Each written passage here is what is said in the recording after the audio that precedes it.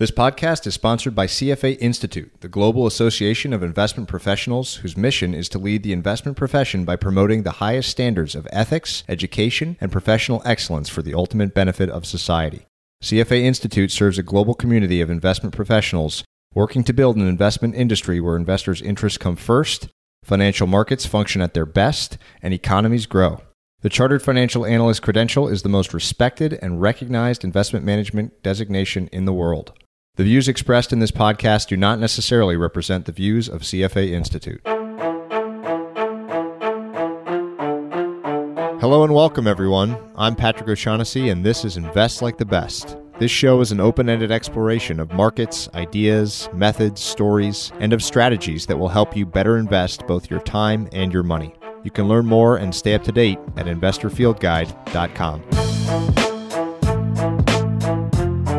Patrick O'Shaughnessy is a principal and portfolio manager at O'Shaughnessy Asset Management. All opinions expressed by Patrick and podcast guests are solely their own opinions and do not reflect the opinion of O'Shaughnessy Asset Management. This podcast is for informational purposes only and should not be relied upon as a basis for investment decisions. Clients of O'Shaughnessy Asset Management may maintain positions in the securities discussed in this podcast. The investment strategy discussed in this week's episode is diametrically opposed to my own value tendencies, but it is still one that has done exceptionally well. My guest is David Gardner, co-founder of The Motley Fool. He is unique in that he is both a pure investor, a true stock junkie, and an entrepreneur. His energy is remarkable. His positive vibes are really something to behold. You'll hear it over audio, but it's even more palpable in person. Our conversation is about finding companies which are breaking rules in the right way and reshaping industries. David's goal is to find these companies early and hold them forever. If you love investing, you're going to love this conversation regardless of your prior beliefs. Please enjoy my talk with David Gardner on Rule Breakers. The experiments, I'll call them, that you've run in your podcast, sort of things that you keep returning to, themes across the episodes. Which of those has been the most surprising to the upside? What's the one that you've enjoyed the most? Well, the one that I've enjoyed the most has got to be when I pick stocks. So, Patrick, that's something that I try to do every 10 weeks or so 2.5 months. And what it is, ultimately, is it's a sampler of what I'm doing on our services, because for Motley Fool Stock Advisor, which is our largest service that's been going on since 2002, and then for Motley Fool Rule Breakers, which is a big service for us since 2004, and I've just been the same person getting the batter's box every single month over those years, and I pick one stock for Stock Advisor and two for Rule Breakers. So if you put that together, that's 3 stocks a month times 12 is 36 stock picks a year times 15 or so is roughly how many stocks that I have picked. And I tend not to sell. So this creates a large universe of picks. And what I try to do that I really enjoy doing on my podcast is pick 5 as a sampler and just put it out there and score it. And then I come back a year or 2, 3 later and say, what do we learn? So that's been the most fun. How much overlap is there when you're talking about a stock? Is it ever the same stock, or are those always distinct new picks? It might be the same stock. So in the services that I led off with, those are our premium services, which is really the main way we butter our bread of the Motley Fool business, is a subscription-based relationship that we have with members over, we hope, a long period of time. So for those, I will typically pick a new stock. But maybe out of those 36 picks a year, maybe 8 or 9 of them will be a re-recommendation of a previous pick. You were kind enough to send me an advanced copy of the 3rd edition, I believe, of the book, which lays out in some very interesting detail this rule breaker mentality, strategy, mindset that you have for kind of pouring through the stock universe. And I want to explore that in some detail. I was struck by I just love rules-based frameworks and structures, things that you consistently look for, where obviously the individual stories are going to be very different, but you're looking for sort of a DNA as you pour through stocks. I'm assuming that's how you deal with the podcast as well. So I would just like to start there and do a fairly deep exploration of that framework. And I'll let you begin with just sort of at a high level, how you would describe the rule breaker mentality that you look for. So a rule breaker is a company that comes along and breaks the rules of how business is being done.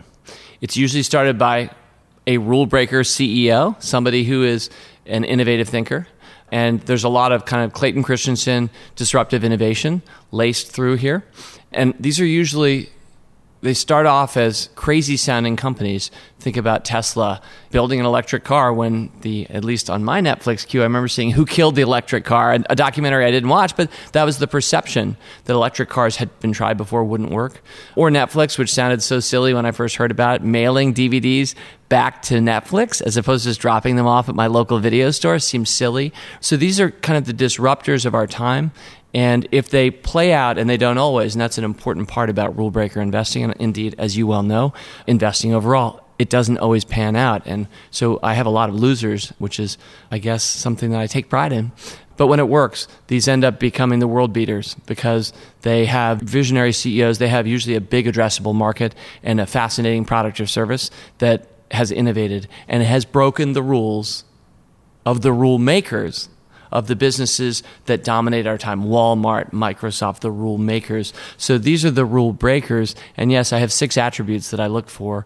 And not every so-called rule breaker would hit on all of them. But the 6 together, when it does, feels really good. And even if it just has 1, 2, or 3, I still would be interested in a stock. As I was reading the specific chapter on rule breakers, it made me think a lot about venture capital, private early stage investing, where their checklist might look very much like yours does for public markets. Before we get into those 6 criteria, I'm curious if that's an area of the investing ecosystem that you've personally explored, given the kind of overlap in criteria. So thank you for noticing that. And I do often think of the approach that I take as kind of venture capital, but for the public markets. Of course, venture capital is associated with private markets, usually with startups, but investments that most of us can't participate in. I don't have any venture capital money sitting anywhere, so I don't get an early piece of Uber or that kind of a thing. But turns out the good news is you can take that same mentality and you can apply it to public companies. Now, they won't be early stage startups, but some of them are still quite early stage. And my aim is to get in ahead of most of the rest of the world. And then, and this is the key, keep holding well past most of the rest of the world. And so that means that I own Amazon at $3.21 a share and I still own it. But it also means that I have stocks that I'm always the last to sell out of as it's fallen apart and everyone else left it, 6 months or 3 years ago, and I'm still holding on to the stock thinking, maybe it'll come back. It's not an emotional thing for me. It's just a habitual thing, tending not to sell, which is what I've done for a few decades now. This is a really important feature of this style of investing. So I'm just going to kind of skip right there. My friend Mike Batnick has done a really interesting study on some of the best, basically benefit of perfect hindsight, isolating the best performing stocks, some of them we've already mentioned, Netflix, Amazon, over the years, and then calculating the frequency magnitude of drawdowns that those stocks experience versus, say, the broad market or a more typical stock. And it's incredibly emotionally wrenching. I mean, 50% plus drawdowns are the norm among these names that go on to produce the best overall results. Now, drawdowns are telling you that the market has started to extremely dislike something about the prospects of this business. So we're going to get through the criteria of how you find a stock, the stock pick. But what are the criteria? How do you gain the conviction to hold these things? What do you need to see to not sell Amazon in one of those 50, 70% drawdowns? So I have indeed witnessed those over and over again with Amazon, Lived them. Netflix, Tesla, Priceline. These are all have been my best stocks. In fact, when somebody coined the phrase, and I don't use it myself, but FANG and FANG stocks, which I've actually lampooned on my podcast, but when somebody did that, I said, rather than create an acronym for whatever the big stocks are of our time, calculate this. What's your FANG score? I said. And your FANG score is nothing more than, if you want to take Facebook, Amazon, Netflix, and Google, which is now Alphabet, so that's why FANG doesn't even quite work. But if you want to do that, how many years have you held each? Total that, and that's your FANG score, and then let's talk. So I'm all about increasing my FANG score in life. I do happen to have all 4 of those companies, and I think the one that I've held the shortest time was Facebook for 8 years since it's public. So I have a very large FANG score, and it's based on not worrying too much about the stock, but looking at the businesses themselves. So what we always describe ourselves as at the Motley Fool, we are business-focused investors. I know you are too. And I don't know Mike Batnick, but it sounds like he gets it too. And, it's amazing to me. I'll give a quick example of the story of NVIDIA, which should be a new N, but I don't think it's in that acronym, but it's been a pretty great stock. I recommended it in 2005 at 6. It went to 40 2 years later. It dropped to 5 1 year after that. I didn't feel very good about that. Watching my 6-bagger fizzle. And then it kind of crawled back to 28 through the wreck that was 2008, 9, and into 10. You can look at the chart. Anybody can look this up. The chart looks very different now looking backwards over these 11 years. But from there, 2011, it sat for about 5 years at about 28. So here we are now at the start of 2016. Basically, I've held the stock for 10 years. It's a multi-bagger, but it was so further up in the second year of holding it. And in 2016, as you'll know and history will show, it was the top performer in the S&P 500. The stock tripled. And so that was awesome. And then at the start of this year, I mentioned how I re-recommend stocks from time to time. And part of the sauce there for me is I try to re-recommend winners. I specifically look for companies that have already done great, and then I re-recommend them, which I think goes against a lot of people's psychology. So I decided everyone thinks that it's played out for NVIDIA. They think it tripled last year. You've missed it. And so I re-recommended it in January of this year. And I'm happy to say, last I checked, it's gone from like 105 to 165. So it's been another tremendous year. So we bought at 6. Today it's 165. But you had to go 6, 40, 5, 28, sit nothing for 5 years, 28, and then 165 about a year and a half later. So this is kind of what you have to be used to. And what I'll say is, this is really to answer your question, Patrick, and give a quick direct answer. The business of NVIDIA didn't change anything like that. When you're a business-focused investor, you're looking at the earnings statement. You're seeing the top line sales, the bottom line margins. Yes, it's a more cyclical company as a semiconductor, but these companies never experience anything like the death-defying drops that stocks like Amazon have had. Not at all with their actual performance. I don't know who the quote is from, but it's something like price fluctuates much more than underlying fundamentals, and therein lies the opportunity.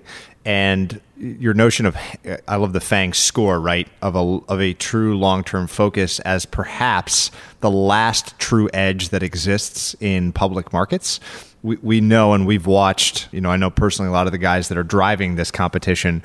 The competition to predict next quarter's earnings and trade around it is vicious. That is a game that I guarantee anyone listening, myself included, will lose, with maybe a few exceptions. But the ability to have a stock selection strategy that's rules-based, repeatable, that is oriented towards the long term is perhaps an advantage that will never go away, or is one of the greatest remaining edges. So that brings us to your actual list of criteria, because I think without this list, you wouldn't be able to build the conviction that you would need to hold for that long. So let's start going through them, and the more examples that you can give as reference points, the better. Because I think that even though sort of traditional stock picking is something that has come in and out of favor, I would classify it as very out of favor right now, for the understatement of the year. Let's start with the first one, which is this notion of top dogs and first movers. So top dogs and first movers in an important emerging industry. So this is the number one criterion. I think it's probably of the 6 most important. And there are not that many companies that start important emerging industries or represent the top dog or move first. And sometimes they move second. You find out there was this tiny little startup that had the same idea but failed. But MySpace with Facebook or something. There you go. Like that, yeah. That's it. In terms of getting to the public markets and actually getting there and being the leader, these, again, I think are some of the great companies of our time. It's not easy. It takes so much. And I know I'm speaking to an entrepreneur, and I'm an entrepreneur myself. It takes a ton just to get a company public. It's by no means the end of your story. It's the first day of the rest of your life if you're long-term minded. But I mean, I so deeply respect that. So companies like, we've already used a number of these names, but Tesla, Netflix, Amazon with e-commerce. There are a number of different companies these days in the area of biotech that are doing within CAR T technology, for example. The list goes on, of Starbucks back in the day. I remember when Starbucks came public in 1992, everybody thought it was going to be a fad. I might have even thought it was going to be a fad. People are like, where are all the coffee houses over the course of American history that show that this is anything more than a crazy fad? And who's really going to pay $5 for a cup of coffee when you can get it for free at your office? And so, but this was a top dog and first mover, an important emerging industries. So it's one thing to be a top dog and first mover, but if you're not really doing anything of real consequence or with an impressive addressable market, then it's not a rule breaker. But when you are, even Starbucks, to take that example again, coffee houses might not sound like an important emerging industry until you realize now, looking backward over the last 30 years, it really has been. Howard Schultz at the time, the visionary CEO and founder of Starbucks, was saying things like, we're the third place. You probably know this, but for any listeners who don't, the idea is your first place is your home, your second place is your work, but where's your third place that you have that you can meet friends or that sort of thing? And very self-consciously, Howard was talking about how Starbucks was the third place. So I would say that was an important emerging industry at the time, and so Starbucks is another. Now, I want to mention that for anything that we can talk about that worked, there are any number of ones that didn't, that sounded great to me. I'll give a quick example of this. So At Home was right around the year 2000 or 1999, was the top dog and first mover in internet broadband. So At Home looked great to me. A problem with At Home was that it was a consortium of kind of cable companies owning it.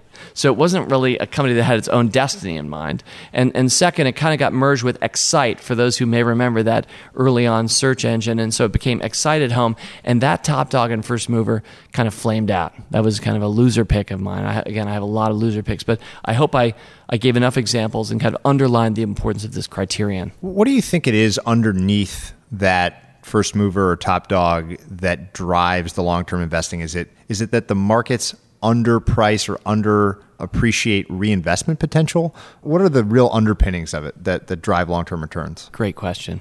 So the reason I say it's a great question is because you're going deeper and forcing me to try to think harder than just rattling off my list. So I think there are two things, and by no means are these the only things. I'd love to hear your viewpoint, but two things that present themselves as meaningful for why this works as a criterion. I think the first is that often we find out that the companies themselves have more optionality than we originally thought about. Amgen, if you think about Amgen, was a company that invented Epogen, which is basically a blood substitute, and it's a biotech company.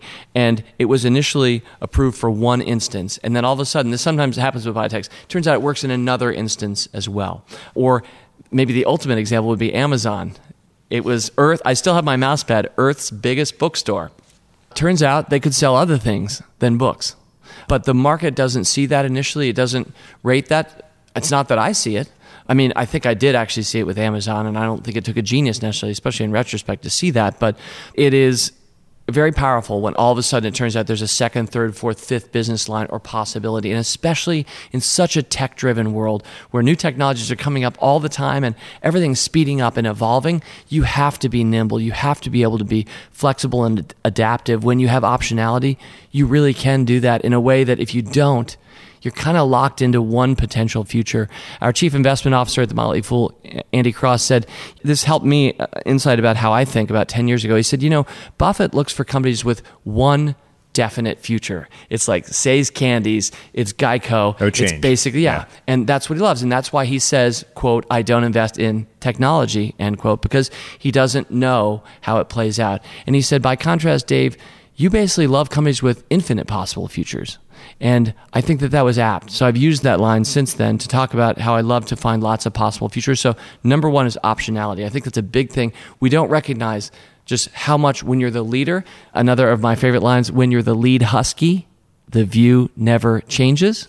So I love the companies that are the lead huskies because they take our Iditarod sled and they take us off in whatever direction, sometimes crazy directions, often in the forest when no one thought you should go into the forest. Turns out there's a shortcut in the forest or a better approach. So I love the companies that are the lead huskies because they take us other surprising places, especially when they have a great visionary person whacking, the whip and getting the dogs moving because we're able to go places no one ever thought you could go before. So optionality. The second one is probably just that, and this is a key dynamic with the later one, but when a company is the leader and it's in an emergent phase, it almost always looks overvalued. And that's a critical dynamic to recognize. And early on in my career, I didn't get this, and then I started to realize it, and I've made it a big thing for the last 20 years or so, is I love it when people call something overvalued. It's a great buy indicator. And as you well know, Patrick, a lot of these companies may not even have profits. A big question was, how will Google even make money? It's a free search engine. That was the big dark cloud that was hanging over Google stock back in the day, or Facebook. How will they actually make money? Which now seems comical to look at those companies in retrospect. And I can't say that I was the brilliant visionary that saw the power of how much advertising they could drive. But I think that these companies looked overvalued to people. They either don't have earnings or they have huge price to earnings ratios, and that is a beautiful thing. It brings us to the second point, which is this notion of visionary leadership. And all of, maybe not all, but most of the companies that you mentioned, I couldn't, for example, name NVIDIA's CEO, but all the other ones have CEOs who are incredibly famous. I think the consensus is that they are indeed visionaries. And again, back to this notion of compounding your wealth with very long holding periods. These are all competitive, emergent, a lot of it's technology fields, which tends to be fiercely competitive, overpriced. I would say overpriced, as you pointed out, very high statistical measures of price to earnings, price to sales, whatever your preferred metric is. But they have, even though it's a competitive field, they've got this kind of embedded culture, which I think is the platform that provides that optionality you described. So tell me about the components of what you look for in leadership. You use that term visionary, but what very specifically, getting down to the nitty-gritty, how do you separate the gold from the fool's gold when looking at these leaders of the emerging companies? Well, first of all, I love entrepreneurs, and I think that, and I deeply respect them. These are, in my mind, these are the people who create jobs, and really the best jobs. And you're going through the war as an entrepreneur just to get something to scale. And you're only going to succeed if you have a product or a service that helps enough other people that they actually want to pay you above your costs for it. It's a tough trick a lot of the time. But the people who actually do that, who bring a company that they founded to the public markets, I believe are among the great heroes of our time. When I took a history class, it was all about kind of political leaders or generals, people who won wars. But I think that if I were trying to innovate within the academic space, which I'm not, I would start specializing on corporate histories and stories, because how Apple was founded, I would say the increasing fascination with startups these days suggests to me that we should, and I love going and looking and researching stocks. Old Dominion Freight Line is a recent pick of mine, a Motley Fool stock advisor. I love just going and seeing who started that company. And sometimes you're amazed by how companies started and then what it actually became. And so I want to start by saying I just deeply respect entrepreneurs. And even if you're not the top dog, or even if you're just a copycat entrepreneur, I still think you're probably pretty cool. I don't think you're cool if I don't like you. And I believe that, as Henry Cloud, an author that I've enjoyed a book or two in the past, has said, character always wins. So for me, I want to find people that I really respect and or love, or would love if I actually could hang out with them, which I often can't. So somebody like, and I know we're broadcasting as you do from your beautiful apartment here right above Union Square Park. We were talking about Danny Meyer before you turned on the microphone. And there's somebody that I deeply respect, somebody whose character I love, and I think that you do too. So this is really critical for me. When I find somebody who gets a great concept and company to the public markets, and I think that they're a good guy or gal, like I deeply respect that woman or man who's actually made that happen, that's when I get excited. And then I think the last component, and there's a lot more we could talk about, we'd fill a whole podcast just with this point alone, but we've got to keep moving, right? So I'll just say that Robert Frost, from one of his poems, pulled a line and put it on his gravestone. And it's, "I had a lover's quarrel with the world." And I love that line. I always have. And I think that often describes the best CEOs. They basically enter an industry and they're like, you know what? I tried to buy an engagement ring, and it was a pain. I didn't really know how to score the ring. And then they're always trying to say, and you go to Tiffany or maybe your local jewelry, that you just feel like you're total information disadvantage, and so Blue Nile was created out of that, a company that was premised. It wasn't a great stock. It was brought out a few years ago. It was like one of those 10-year holds that wasn't rewarding for me, but it's a simple story of, somebody had a bad experience and thought they could create something better. And that happens over and over again. I mean, Netflix in a lot of ways was created out of a hatred of blockbuster late fees. And I think those of us who were paying those back in the day can relate to that. So people who have a lover's quarrel, in this case, not with the world, but specifically with their industry. And so they're reformers, but they have often a better business model, product or service. And these are the people that are awesome, that we want to own stock in. And so, yes, you're owning the jockey a lot of the time when you take this approach to investing. The second piece of that second criteria is smart backing. Can you describe what you mean by smart backing? Absolutely. So certainly where money comes from matters. While I don't spend a lot of time in the venture capital world, there are various firms and people that I respect.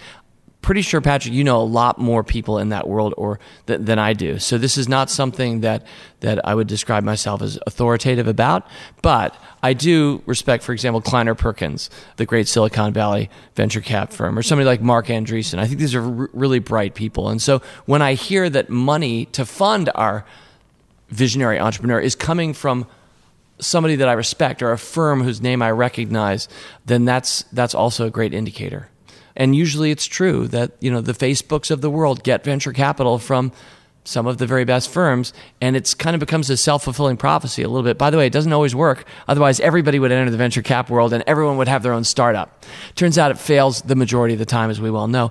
And out of all my stock picks that I mentioned, 3 a month now for 15 years or so, I think only about half of them have beaten the market. And I premise everything I do on beating the market. But the good news is the ones that beat the market, as you well know, wipe out actually in full. Just a few picks wipe out all of my losers taken together. So this is a really important mathematical point that a lot of people miss. But yeah, venture cap, baby. This is one of my favorite little nuggets of quantitative research, which is that when you look at public market stock returns, the best returns come from stocks that begin their run in the most expensive statistical bucket. But the most expensive statistical bucket as a group is by far the worst performer. So the beautiful. I didn't know that, but I get it. The notion of diamonds in the rough really does hold true here. And a big reason why that is true is because of some points that you've already made, which is that typically these companies are in very competitive industry, and the amount of change makes sustainable competitive advantage very difficult. Which brings us to the third point, which is competitive advantage. So given that you're dealing often in these emergent industries, companies run by visionary leaders, as we've already described, how do you think about moat, about sustainable competitive advantage, given the high degree of competition versus, say, a See's candy that you mentioned earlier, that Buffett, where it never changes. It's the same candy as it was decades ago. So how do you think about handicapping or evaluating a company's competitive advantages? So first of all, I don't have any numerical way of doing this. I'm sure we could probably develop a system, and I wouldn't be surprised if it could happen. Maybe O'Shaughnessy's already done it or has thought about it. Tried. So you can create proxies for things and invent a scoring system. I've done that for risk, for evaluating the risk of a stock. I've created my own 25-point system, and we talk about that some other time. But so I like that kind of approach, but I haven't actually done it for sustainable advantage. But what I do look for are some key attributes or traits that I think are powerful in creating sustainable advantage. I think we've already identified a few of them just in the first few traits we've talked about, because when you are the top dog and first mover, there's a huge amount of momentum behind you, and everyone's playing catch up, which is what we're seeing with Tesla right now. Everyone's got an electric car, it seems like, and I think that's pretty great. In the same way that I think that Starbucks has helped a lot of coffee houses by popularizing the concept of a coffee house. Our local one hasn't been put out of business by Starbucks. It seems like they're doing pretty well over there at Misha's in Alexandria, Virginia. So, you have to understand that just being the top dog and first mover in an important emerging industry, when you're Amazon, everyone's trying to figure out what to do now. So that's often very sustainable, much more so than we think. But, other examples of sustainable advantage for me, brand name. The great thing about See's Candies is it's See's Candies. And so if you see, in New York City a while ago, I was trying to get orange juice. So I just opened up at the random 7-Eleven, wherever it was, somewhere in the city a few years ago. I can't even remember, but opened it up and I just grabbed orange juice and bought it. And then I kind of checked myself as I walked out the door. I was like, it's really interesting. I just picked out Tropicana.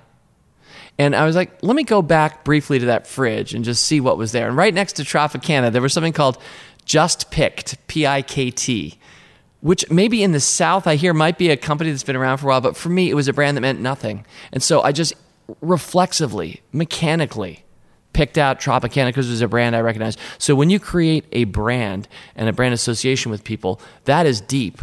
In this choice-filled world where now we have so many choices, just toothpaste. I mean, there's so many different ways just to get toothpaste. It used to be just Crest or Colgate from my standpoint, but now it's like, well, would you like whitening or tartar control or this? Or by the way, would you like the tube, the pump, right? You go into the toothpaste section and there's like 95 different SKUs for toothpaste, and that's just one quick decision that we're supposed to make at Safeway, let's say. So just think about all those choices out there, and therefore how powerful brands are to give you the shortcut. Keep your life simple. As long as you like the brand, you trust it, you grow with it. So that's another example. And then maybe one final one is, well, how about just there's so many, but how about that you have Jeff Bezos, that you have Reed Hastings? We don't. And so we just talked about, buried in that previous attribute of great visionary leadership. I mean, and I love it when the world starts betting against them. That's a really big thing.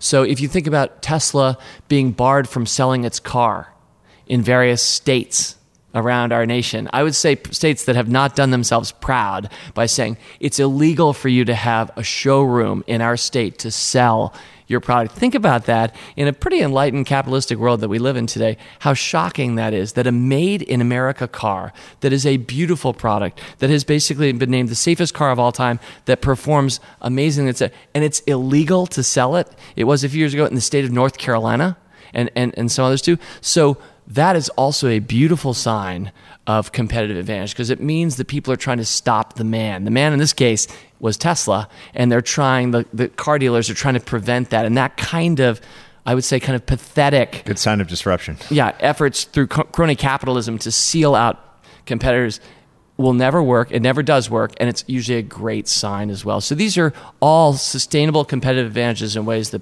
maybe wouldn't be textbook. Given how intimately related it is for you, I want to push on that concept of brand by kind of turning it around and talk to you less as an investor, more as an entrepreneur about the Motley Fool itself. So talk about to what extent it has been deliberate, the development of that brand. So how would you think that what do you try to foster in the brand of the Motley Fool over the years? So I think when we first started, I picked the name out of a book of quotations to figure out what to call the newsletter for our parents' friends, which is how the Motley Fool started in 1993, a newsletter for our parents' friends. It was for anybody, but only our parents' friends would actually pay us $48 a year. So I want to get into more detail here. So where were you? It's you and your brother. How did the original idea, what is the moment of conception for this idea? Okay, I appreciate that. So I had just quit the only job that I've ever had, because I don't consider what I do today a job. I love what I do. And so I had a brief stint at a financial newsletter in Alexandria, Virginia.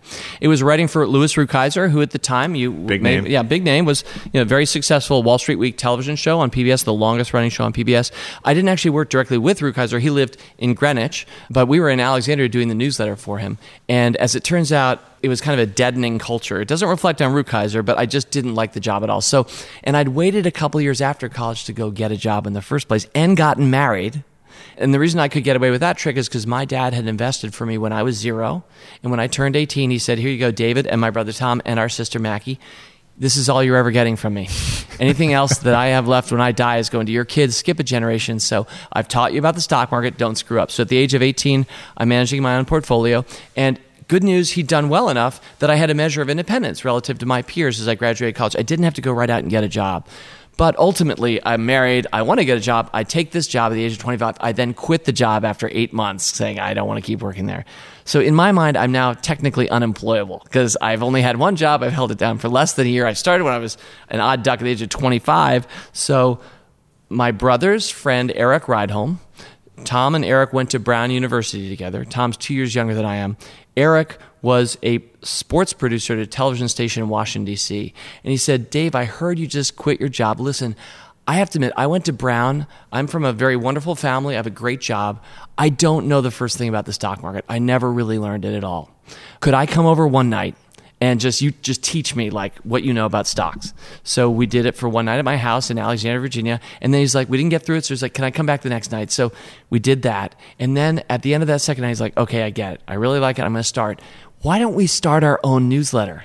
You just left a financial newsletter.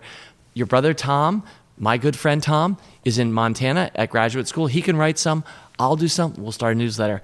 And so that night I started flipping through a book of quotations going, okay, what are we going to call it? What are we going to, the Penguin Book of Quotations, Act 2, Scene 7 of As You Like It, Shakespeare's wonderful, best scene in Shakespeare about fools. A fool, I see a fool of the forest, a motley fool. And that phrase, having studied as an English major, Shakespeare in college, I was like, love that phrase now that I think about it. I mean, it's a great position to be coming from because we're going to make mistakes. As entrepreneurs, as stock pickers, it'll never end. We'll screw up. So at least we told you ahead of time we're fools. We didn't take ourselves so seriously. At the same time, when you do succeed, it's kind of fun because you can go, well, those other wise guys, but we're fools, right? And so that's the kind of origin story for the company. I guess I should just advance it a little bit. I know this is not an entrepreneur-focused. Oh, it is. It's everything. Oh, yeah, you're right. So let's get into it. You're right. Okay, all right. So we started the newsletter for our parents' friends about a few months in.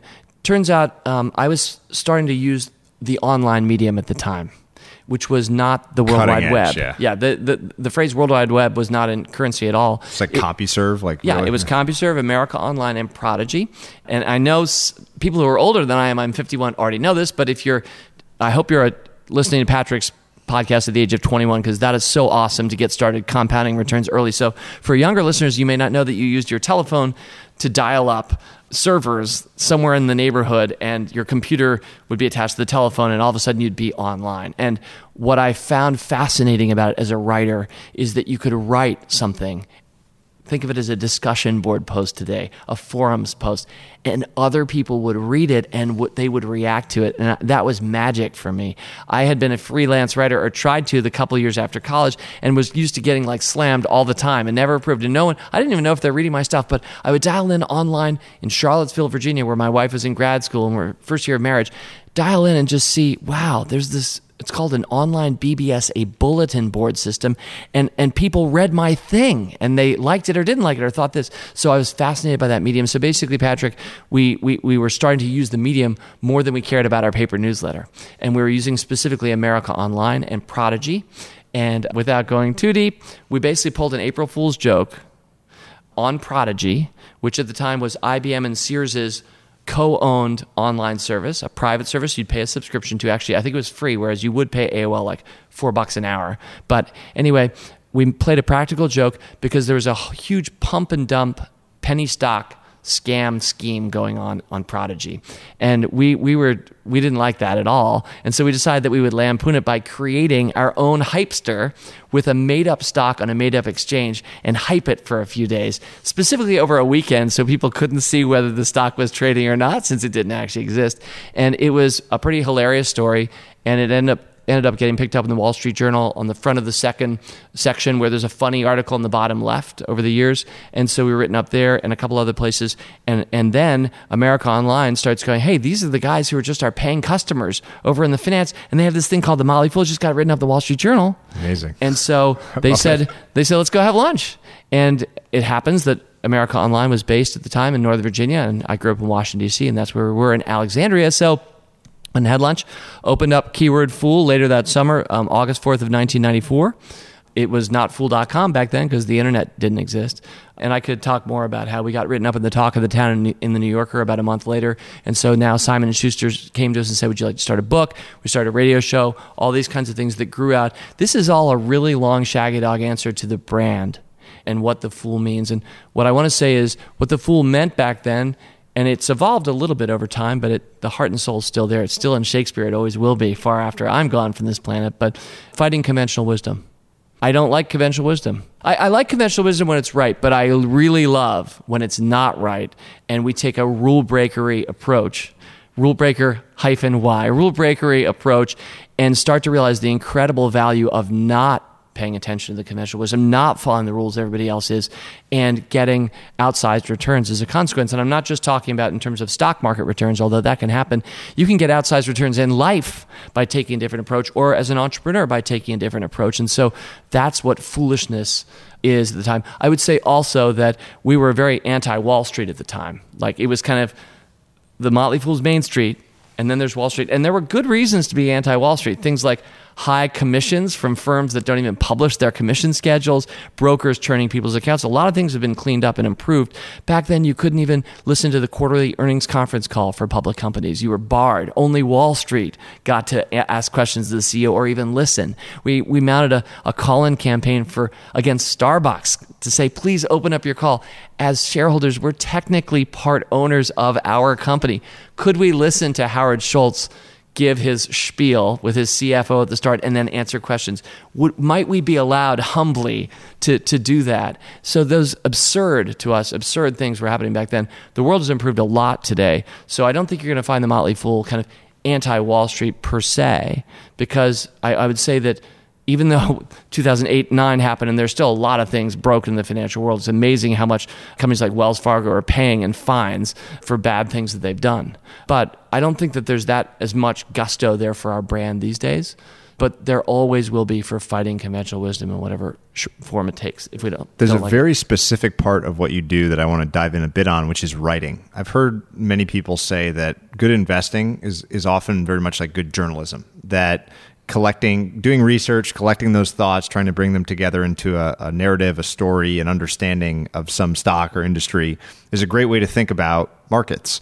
Talk about writing, what it means to you, and maybe the ways in which you've gotten better at it since the founding in 1993. Well, thank you. And I know I'm speaking to a writer, and Jim O'Shaughnessy has written a wonderful book, as we're all well aware. So I know about the power of the word. And I was an English major going back to my University of North Carolina, Chapel Hill undergrad degree, the only degree I'll ever have. But I just think that words are so important. So I was a freelance writer coming out of college, and I did get a couple things published on baseball statistics at the time.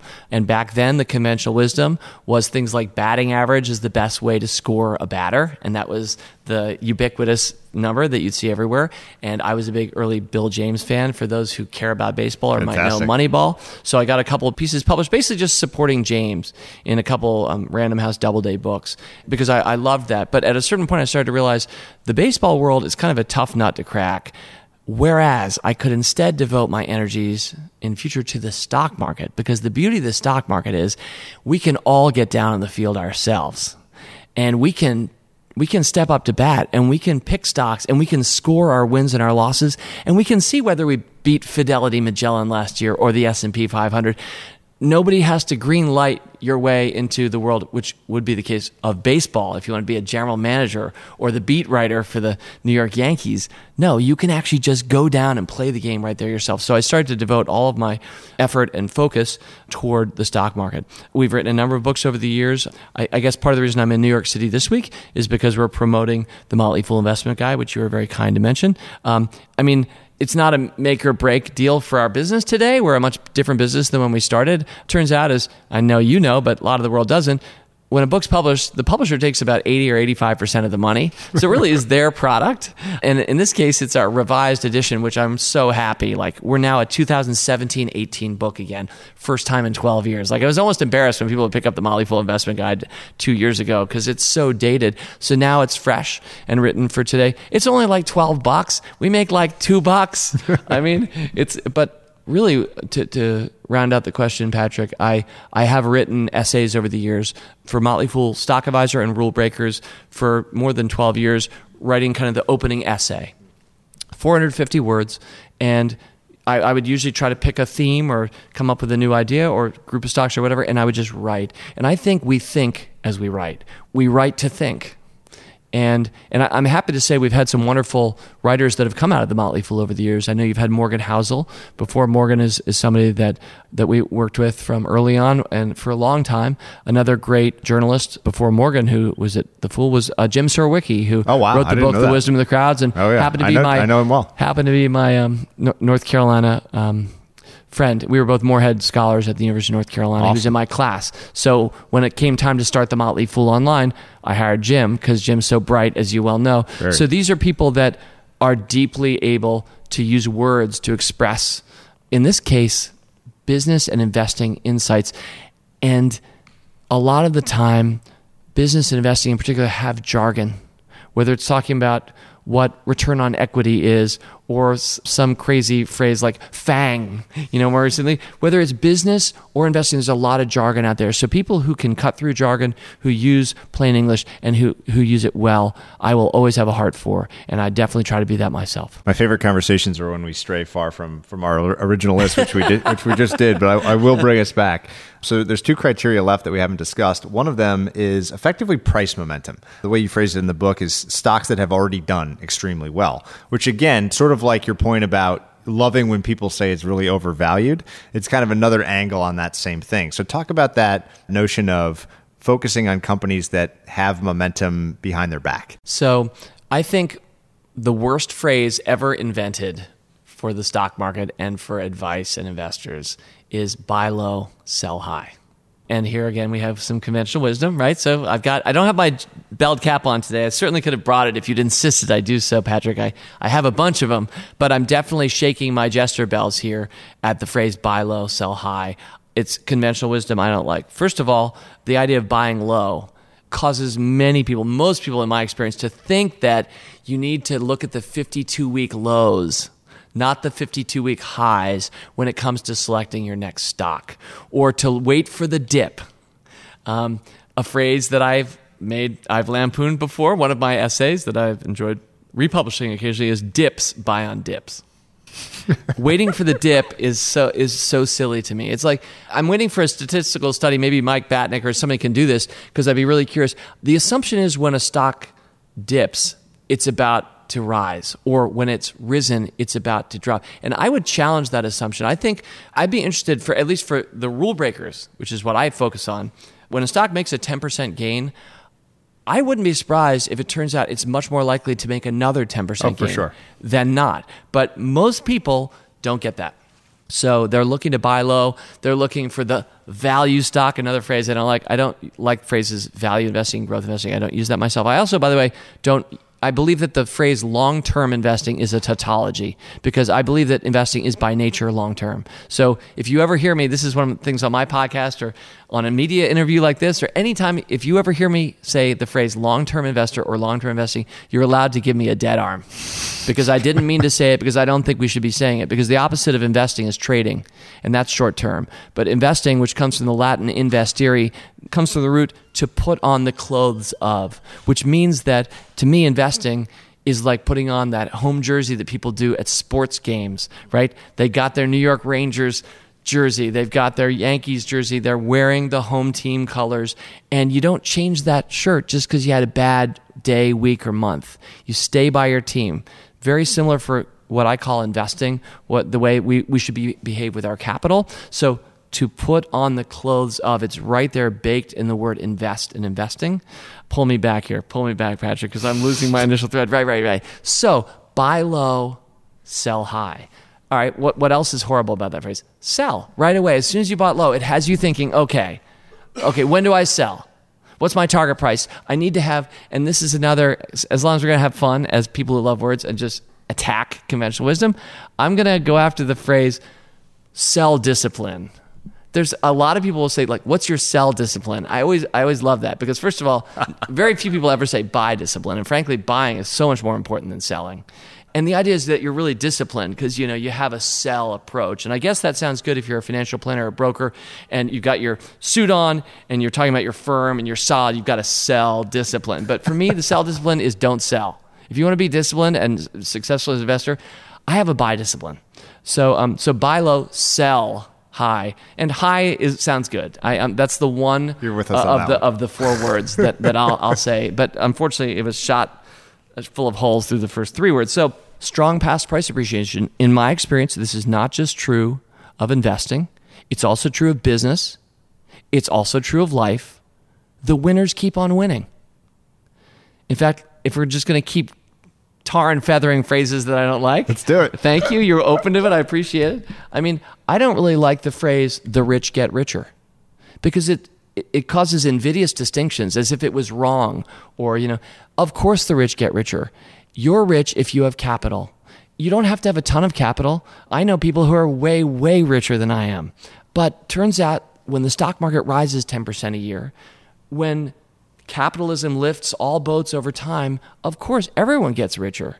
The poor get richer too, People these days who are below the poverty line in the U.S., as often pointed out, have things like a refrigerator, technology that didn't even exist 115 years ago. So we have to understand that to take it back to strong past price appreciation, I think the winners keep on winning. And this is a powerful thing that a lot of people don't get. I think they think that the stock market is like a parabola. And so, it goes up and it's going to come down. So you better sell high before it goes low again. But no, look at a graph of the Dow Jones Industrial Average over the last century. Looks more like a hyperbola to my fifth grade math eyes than a parabola. So understand that typically the winners keep on winning. There's the Isaac Newton, I think it's the second law of thermodynamic motion, but it's basically objects that are at rest will tend to stay at rest, and objects in motion will tend to stay in motion. And I believe that's true of stocks. And if you just look at, we talked at maybe over 2 hours ago now at the start of our podcast about NVIDIA going from 6 to 40 to 5 to 28. And now, right now look at the chart of NVIDIA since 2005 when I first picked it at 6. You don't see any of those ups and downs. It actually just looks like this big swooping hyperbola upward in the last 2 years. And so anyway, so I believe that, and I know we're going to go to the final attribute shortly, and a key part of this is that these things all hang together. Sure. So if you isolate any one of them, it may not be great advice. For example, we all know that sometimes strong past price appreciation doesn't work. We can look at any number of examples where things drop over time after they rose. And I have a lot of those stocks too, unfortunately. So it's more when you take these 6 in concert that I think you find some of the best investments of our time and build your FANG score. Love it. So the last one we've hinted at a few times, but it's effectively that you love when people are saying, statistically, this is incredibly overvalued. And it ties to a great line in the book. I think it was in the book. I've just got it in my notes, which is something like a rule breaker test, which is if a company disappeared overnight, would anyone care or notice? And I like that little litmus test for like everything. We were talking before the podcast about business, investing, and life being the kind of 3 areas of interest for you, which is exactly the same for me. You can kind of apply that to everything. And if the answer is no, well, maybe you shouldn't invest there. Maybe you shouldn't do it. So talk about it might be a tenuous or loose connection between those 2 ideas, but for whatever reason, those 2 kind of hung together for me. Mm-hmm. This notion of is something valuable to people? If it disappeared, would it be bad? And this notion of everyone saying it's overvalued. So I call that, the phrase that I use for what you just described is the snap test. So you snap your fingers and instantly, overnight, something disappeared. Did anyone notice? Did anyone care? So I think that if we snapped our fingers for a number of the companies that we've talked about over the last 2.5 hours, yep. we would be like, yeah, everyone. For the record, we're only 51 minutes in. That's pretty awesome, by the way. That's good. So I think everyone would notice if Amazon disappeared. So that's a huge buy indicator for you and for me. Again, assuming we're investors, which by definition is over the long term. If something is that deeply ingrained in us and just thread through not just our neighborhood or our country, but the world, I think we want to own that for a long period of time. Now that I'm thinking about it live, it's one of my favorite super condensed versions of a test for a moat. So people always talk, there's a lot of different dimensions of moat. I've talked about it with some really smart people. We've already talked about brands, switching costs, things like this, network effects, et cetera. But kind of all of those things, the snap test applies. That if you could just pull something out and very easily replace it for whatever function it fulfilled in your life. Fungibility. That's probably not a good thing. Unless, from my perspective, it's like a deep value stock, which, empirically can do very well. But I love that snap test. And it does seem to pair quite nicely with this notion of overvalued, because alpha, if you will, or strong investing returns is all about getting something more right than the market has discounted. And it seems like the problem amongst these, more exciting, I'll call them growth stocks. I know you don't like the term, but they certainly grow fast. So maybe the term is okay, is that all of those names you've mentioned have spent almost their entire public market history overvalued or in that very expensive category. So that's talking about bucking conventional wisdom. I think that definitely qualifies. They're like 3 or 4 different directions I want to go right now. So, pull me in. But I guess one thing I want to say is I love the snap test. In fact, in our Motley Fool Rule Breakers, Rule Makers, a book we wrote more than a decade ago, I wrote the rule breakers section. My brother wrote the rule makers section. But I think that I quoted Glendower, one of Shakespeare's thunderous characters, who at one point says, "I say the earth did shake when I was born." And he's kind of bragging.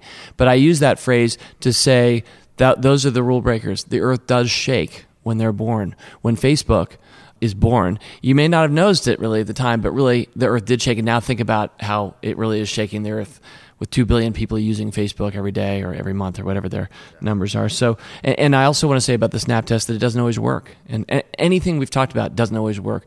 I keep waiting for one of my failed stock picks to do better. Twitter. For me, if you snapped your fingers and Twitter disappeared tonight, that's a huge problem. I think the world would notice. And yet, it hasn't worked very well.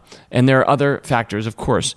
One of my big things in life is context and understanding when context is different from one thing to another. So a weakness of a rules-based approach that any of us might practice can be when context kind of makes it clear to you that maybe you shouldn't have applied the rule or that attribute in that particular context because of other factors that a simple system might miss. So let's not talk about Twitter, but I did want to point that out as one of many examples of the failure, the other side of the coin when it doesn't work for me. And for the snap test, I pointed Twitter. And again, the story's not over, so I remain long. You've already heard I tend not to sell. So we'll see how Twitter plays out.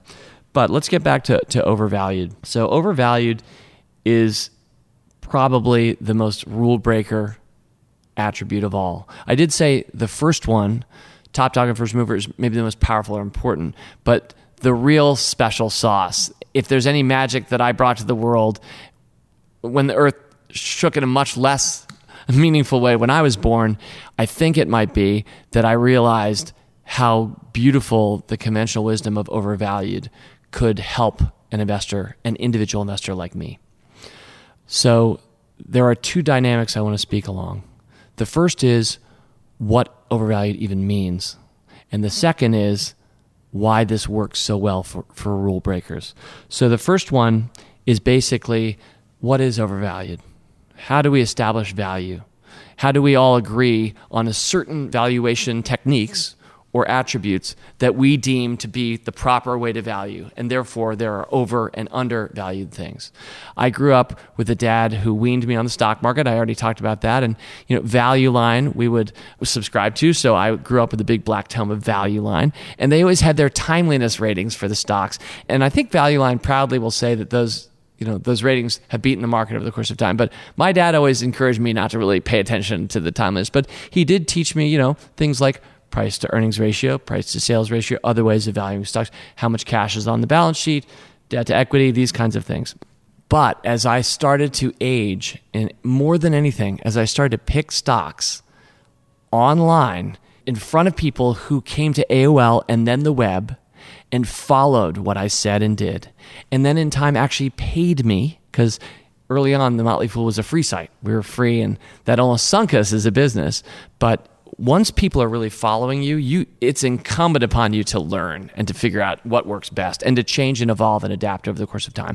So I started to realize, I'll give my quick classic example for me. Yahoo, back in the day when Yahoo was an amazing company and a golden stock, I had it calculated to be worth something like $25.62. And at the time, it was trading at $29. So I said, well, Yahoo is, quote, overvalued, end quote, and when it hits 25, I will buy the stock. It never did hit 25. Split adjusted, it in effect went from 29 to approximately 1,000. That wasn't the first time I'd seen that. It had happened to me a few times before that, and I determined at that point, I am never going to do that again. That is ridiculous. And it was overvalued because I had my classic traditional valuation technique. And I don't want to talk anymore about Yahoo. I want to move on to the more important points. But what is establishing the proper way to value things? And the key insight that I've had is that most valuation techniques are numerical, based on relationships on the financial statements of companies, and involve ratios and comparing those against other such companies.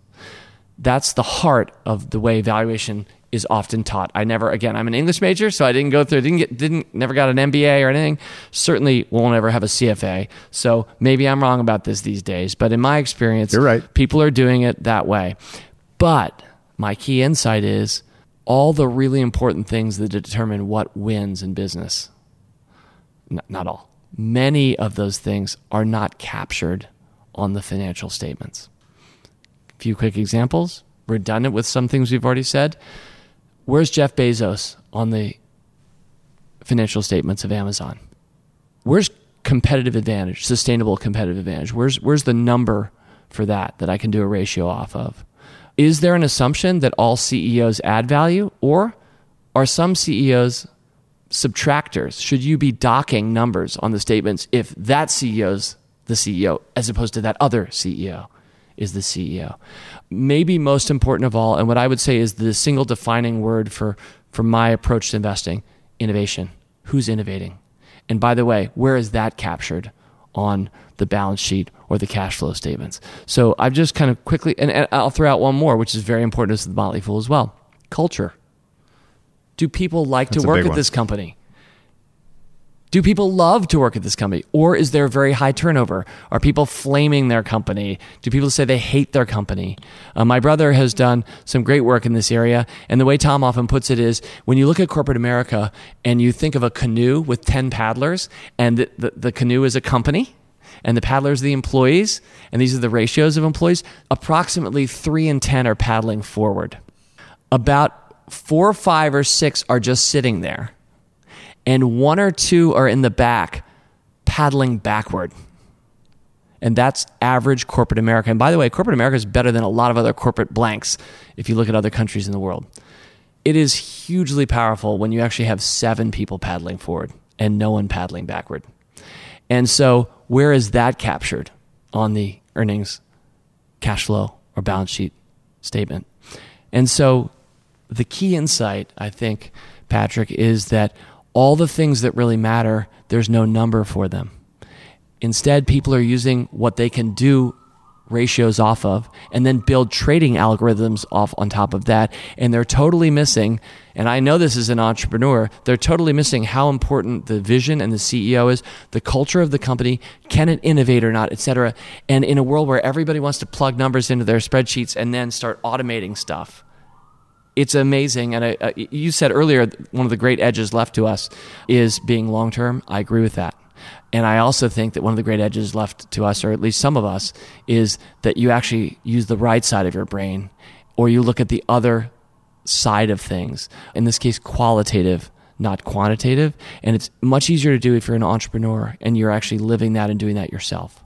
So I said that there are 2 angles I wanted to do overvalued, and that's one of them, that all of the metrics that people are using are missing the most important things that actually determine who wins over time. I would love to get one example, and I'll just let you pick the company. Morgan told me to ask you about Netflix, but you can choose Netflix or anything else. Okay. To describe your actual process. So you're sitting outside of DC in an office. What are you actually doing? What is the process that you use to find a stock that you want to explore? When you find one, what are you actually physically doing with your time that ultimately leads to that buy discipline that's so important? And told through the example of any stock of your choosing, I think would be a fascinating kind of final window in our conversation into your process. Okay. So let's go with Netflix. I mean, the reason it's good to go with an example is because there's not a single process. There are probably 3 big buckets that I pull my ideas from. One is my own use of things. Classic Peter Lynch. Peter Lynch style. And the good news for me is that I tend to be an early adopter type. So I buy lots of gadgets that I end up having in a closet that didn't end up working out, but the ones that do are big. So as I said earlier, my aim is to kind of get ahead of the mainstream and use my own tendency to buy stuff and use stuff as a proxy for people once they figure it out after. And by the way, I'm always behind all the bleeding edge people, right? There are people in Silicon Valley right now building stuff that I won't even hear about for 3 years. But if it comes public and I research it as a stock, often most people haven't at that point tried Netflix yet. So that's a big bucket where I get it. Another big bucket is our community, the Motley Fool. I mean, our discussion boards, we have a site called Motley Fool Caps where people come on and rate stocks themselves. And how many ideas do I get from that? I mean, it's just tremendous. Or just discussion board postings. You know, we've built up a community online with our discussion boards of tens of thousands of people over the course of time who talk about that they just went into Chipotle and it was empty or not. And so that kind of I guess, scuttlebutt, boots on the ground research, the internet enabled. And we've harnessed that, and I've always used that, and I've loved that. So those are ones that don't come from me. Those are ideas I've never heard of before, but I found out through some community member at the Motley Fool. And then probably the third bucket would just be looking at the world and saying, where are things going? And, holding my finger up. So, for example, the Internet of Things, as a recent example, that's like a really important thing to me. And so while I didn't have personal experience with it, and I might not have seen somebody on our discussion boards talk about it, I started saying, that seems really big. Machines talking to machines. Let's get involved in that. So the process, in this particular case, Netflix, was me doing the first of those three, me trying out the service. In fact, I got to hear, I was at an Allen and Company, the investment bank conference years ago, and saw Reed Hastings speak. And I got up and asked him the skeptical question of, really? People are really going to do this with DVDs, mail them in? And he was like, yes. And then I found that I was within a year or two of that. Or Twitter, really? 140 characters? You can build a whole platform? And turns out, yes. And while it hasn't been a great stock, it's been an amazing business if you think about the entrepreneurship that made that happen. So, and then what I do is I assign that to one of my analysts. I have supporting analysts in each of those two services, Motley Fool Stock Advisor, Motley Fool Rule Breakers. I have 5 analysts on each team. And if you were one of them, and I'd be honored if you ever were, but we'll never be able to afford you, Patrick. But if you were, I'd say, Patrick, could you write me up Netflix? And I've designed my own template of how I want you to research the stock, which might not look like how Value Line would present. And so that as one of my analysts, and so you conform to that and submit it. I've also sent 4 others to 4 other analysts each month. So I take in all 5, and then I just kind of read them through, and I make comments, and I share them back with you at the end of the month. I'm like, Patrick, I really liked your work on Netflix. I think we're going to go for this one. And there's probably far more focus on the business and the competition than there is on the valuation, for example. Sure. Very, very business focused. I generally believe that the markets are pretty efficient. I don't think that, you're sitting out there seeing things mispriced. I think it's actually arrogant to sit there and say, actually, that stock is worth 47.69 and right now it's trading at 38.34. I just think that's silly. I think that the markets are too dynamic and smart to sit there and leave something be, dramatically mispriced by $11 right now. Because instantly, if that were true, buyers would be coming in and buying that up to the price. No, buyers and sellers every day are shaking hands right now as we speak on the prices of companies. I don't sit there saying they're wrong. I'm right. I'm a value stock guy, and this is that target price that I have. I'm much more, right now we can buy some of this business. Let's look 5-10 years forward. Is this going to be big? Are we going to be really happy that we bought Yahoo at 29, overpaying for that overvalued stock? And turns out when we're right enough that it's dramatically market beating, and we rack up lots of alpha. So Netflix, and I'm not even sure I did a good job answering your question, but that's an example for me. And it's all about a buy discipline, and it's then about just holding through Quickster. Buying before streaming was a thing, and thinking about, are we the top dog and first mover in streaming?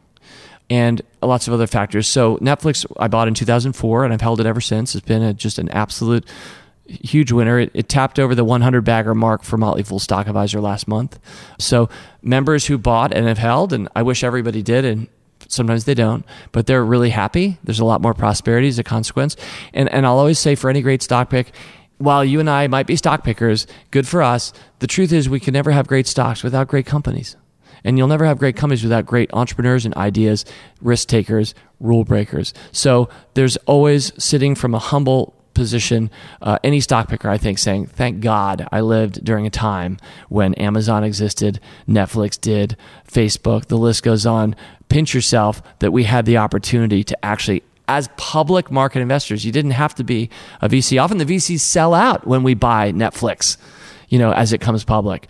And I sense we're probably wrapping up, and I think you may have wanted, but I guess I wanted to just briefly speak to overvaluation, if I can, just as it all hangs together. This is kind of a concluding thought from me. So, of course, we can keep going. I'm having a lot of fun. But I did want to say that earlier I said you have to take these rule breaker attributes, which we've gone over, you have to take them in concert together. And once you do, you see how beautiful overvalued really is. Because if you can find the top dog and first mover in an important emerging industry with a sustainable competitive advantage, smart leadership, visionary leadership, smart backing, that has strong past price appreciation and a strong brand If you can find all 5 of those things, and somebody on the staff of Barron's is putting on the cover that this stock is overvalued, that is such a beautiful buy signal, because you basically found one of the great companies of your time. And when people say overvalued and say Amazon.bomb on the cover, or I guess I saw Netflix on the cover, something bearish. I don't actually read Barron's, but I love that it exists. And by the way, they get a lot of things right, but rule breakers, my experience, the Alan Abelsons of the world, and a lot of so-called, and I don't use the phrase myself, value investors don't get these things. When they say in a big way that this thing is overvalued, that keeps a lot of people on the sidelines. And so it creates that wall of worry where people don't want to buy at the start, but the stock starts to go up a little bit. The company proves itself. Turns out people may mail their DVDs into this company, have a queue. And by the way, there are no late fees. And by the way, this company is so disruptive that it has a new business model. You're subscribing. You're not paying per movie or any late fees. You're fundamentally changing how people pay. And then one thing plays out, slowly people start to believe and convert. They're like, well, I do like Netflix. I'll now buy the stock, right? And so over the course of time, that so-called overvalued thing, which, by the way, that was the single best indicator you could get to buy the stock in the first place, it proves its valuation. And indeed, it proves well beyond my wildest dreams in some cases of the valuations that these market caps that these companies get. So the key is, again, if you can find those first 5 attributes present, and then a journalist tells you that it is overvalued, or the world agrees, that is beautiful. And by the way, if you and I sit down in front of these microphones a few years hence, and it turns out everyone has agreed with me and believed, and we're all now doing that, and I would say that there are a lot more people who do believe that now than when I was doing it, buying Netflix in 2004, or AOL, my first great stock, in 1994, then I'll start to change my tune. We'll have to approach things differently. We'll have to evolve and adapt. If everybody believes in rule breakers, maybe I start going a different direction, because that's ultimately my biggest passion in life, beyond my family and my business that I haven't talked about, and we won't do it now, is board games. And some of the best strategy games, the way to win is by taking the approach that other people aren't. They're all competing for these resources, but over here, you're just doing your own thing over here. Can you give an example within one of your favorite games? Sure. I mean, Agricola is one of the great board games of our time. Most people haven't heard of any of the board games that I talk about. Although, if you are a geeky person like me and you're like a gamer, then you know Agricola. But this is a very geeky crowd. By the way, my second favorite website, my favorite website, is boardgamegeek.com, where people like me hang out and talk about games. But I mean, Agricola is it takes a couple hours to play. It's a farming game. So you have the O'Shaughnessy farms over across the table from me. I have Gardner farms, and we got a few others. It plays 2 to 5. And you have a hand of cards at the start of the game, and it has improvements that you could make to your farm. And it's set in kind of 17th century. So there's simple things. It also has people that you can hire and bring on. And it's a hand of cards. And there's about 300 to 400 cards. Every single one of them is unique. And you get dealt 14 at the start of every game. And it gives you an opportunity throughout the game to play those or not, depending on whether you want to or not. So there's incredible replayability to the game of Agricola. Anyway, there's a bunch of different resources you're competing over. And if you start taking an approach and somebody else does, then I'm going to be well rewarded, usually by taking a different approach. So now, to get back quickly to the stock market, if the world starts believing that breaking the rules and rule breakers are the way to go, then my reaction will be to start to change. However, I'm pretty confident that the world's not, at least in my lifetime, I'm 51, is not going to do that. Because I'm pretty sure most people don't want to take the risk of buying stocks that have already risen and then buying them some more, or buying things that are overvalued or early stage. It's just that there are a lot of people who will, but there's too many people, too much human psychology that doesn't want to lose. As you well know, psychologists tell us the pain of loss is 3 times the joy of gain. And the beauty for investors like me is that the joy of gain is infinite times the pain of loss mathematically, because the pain of loss at its worst is minus 100%. But when Netflix tipped the scales at a 100 bagger, which means that it's basically gone up 10,000%, at that point, or technically 9,900%, at that point, that's so much bigger than a minus 100. It takes out about 90 minus 100s, and you're still pretty happy with that investment over the course of time. So the math of it is that you're so rewarded for owning long and staying long all the time. And the worst thing that people live in fear of. People come to the Fool.com website, join our services, their first stock goes down 10%. They're like, some people are on the discussion boards going, oh my gosh, I've lost money. And that really is hard. And I empathize with them because I understand that. But the reality is the worst you can ever do, and I've still never done that, minus 100%. The best you can do, Priceline's an 80 bagger. Amazon's has gone from 3 to about 1,000. It's about a 300 bagger. I mean, these things just absolutely wipe all the pain. And so it reverses what psychologists know of our physiognomy. And that's why it works. And I think it's going to be hard for humans to adjust that quickly in the next 25 years. At least I hope so. I have so enjoyed this because people hear me talk a lot about this notion of blind spots. And everything we've talked about today is basically the one massive blind spot of the quantitative approach to investing, which by definition mostly has to live within price and financial statements. And there are certainly strategies that work extremely well there, have historically and have in real time. But there's no way of seeing everything that we've talked about today. It's a great discussion of how there are many ways to approach markets, to approach investing, and that those things should very much suit the person's personality. Because just like you talked about, you can't quantify culture. Culture lasts. So does character and personality. And therefore, an investment strategy should fit that personality because then it will last through difficult times. It brings me to my closing question, which is always my favorite that I ask everybody, which is to ask what the kindest thing that anyone has ever done for you is. I would probably say just that my father invested for me because it's led to everything else that I've been able to do. And so he was not an investor professionally himself. He was a lawyer. His dad had invested in the stock market, and he did very successfully. The Washington Post Company, I grew up in Washington, D.C., that's where Tom and I are from, was a tremendous stock. He held it for a few decades. Warren Buffett was on the board, the Graham family. It was a great company, and it was our hometown newspaper. But, I mean, Dad took the time to save money, a hard trick for many people, many Americans to do, and to forego spending that on something that he would have enjoyed and put it into a kid who was just born's account and added to it over the course of years, and then didn't just build that, he then taught it and sat me down while other kids are playing wiffle ball.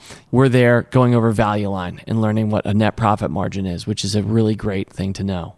So, I mean, it's a beautiful word. It can mean many things. So maybe I could even think of better answers, but when I think of the effort that he made and how profound that was in my own life, and then how I've tried to magnify that through starting a company and then reaching as many people as we can about the stock market, I have to think of that as my knee jerk. Fantastic. Well, this has been really one of the most enjoyable hours I've spent in some time. So thank you for your time, and I hope we can do it again in a couple of years. I had a great time, Patrick. Thank you. Keep up the great work. Hey everyone, Patrick here again. To find more episodes of Invest Like the Best, go to investorfieldguide.com/podcast. If you're a book lover, you can also sign up for my book club at investorfieldguide.com/book club. After you sign up, you'll receive a full investor curriculum right away, and then 3 to 4 suggestions of new books every month. You can also follow me on Twitter at Patrick_Oshag, OSHAG. If you enjoy the show, please leave a quick review for us on iTunes, which will help more people discover Invest Like the Best. Thanks so much for listening.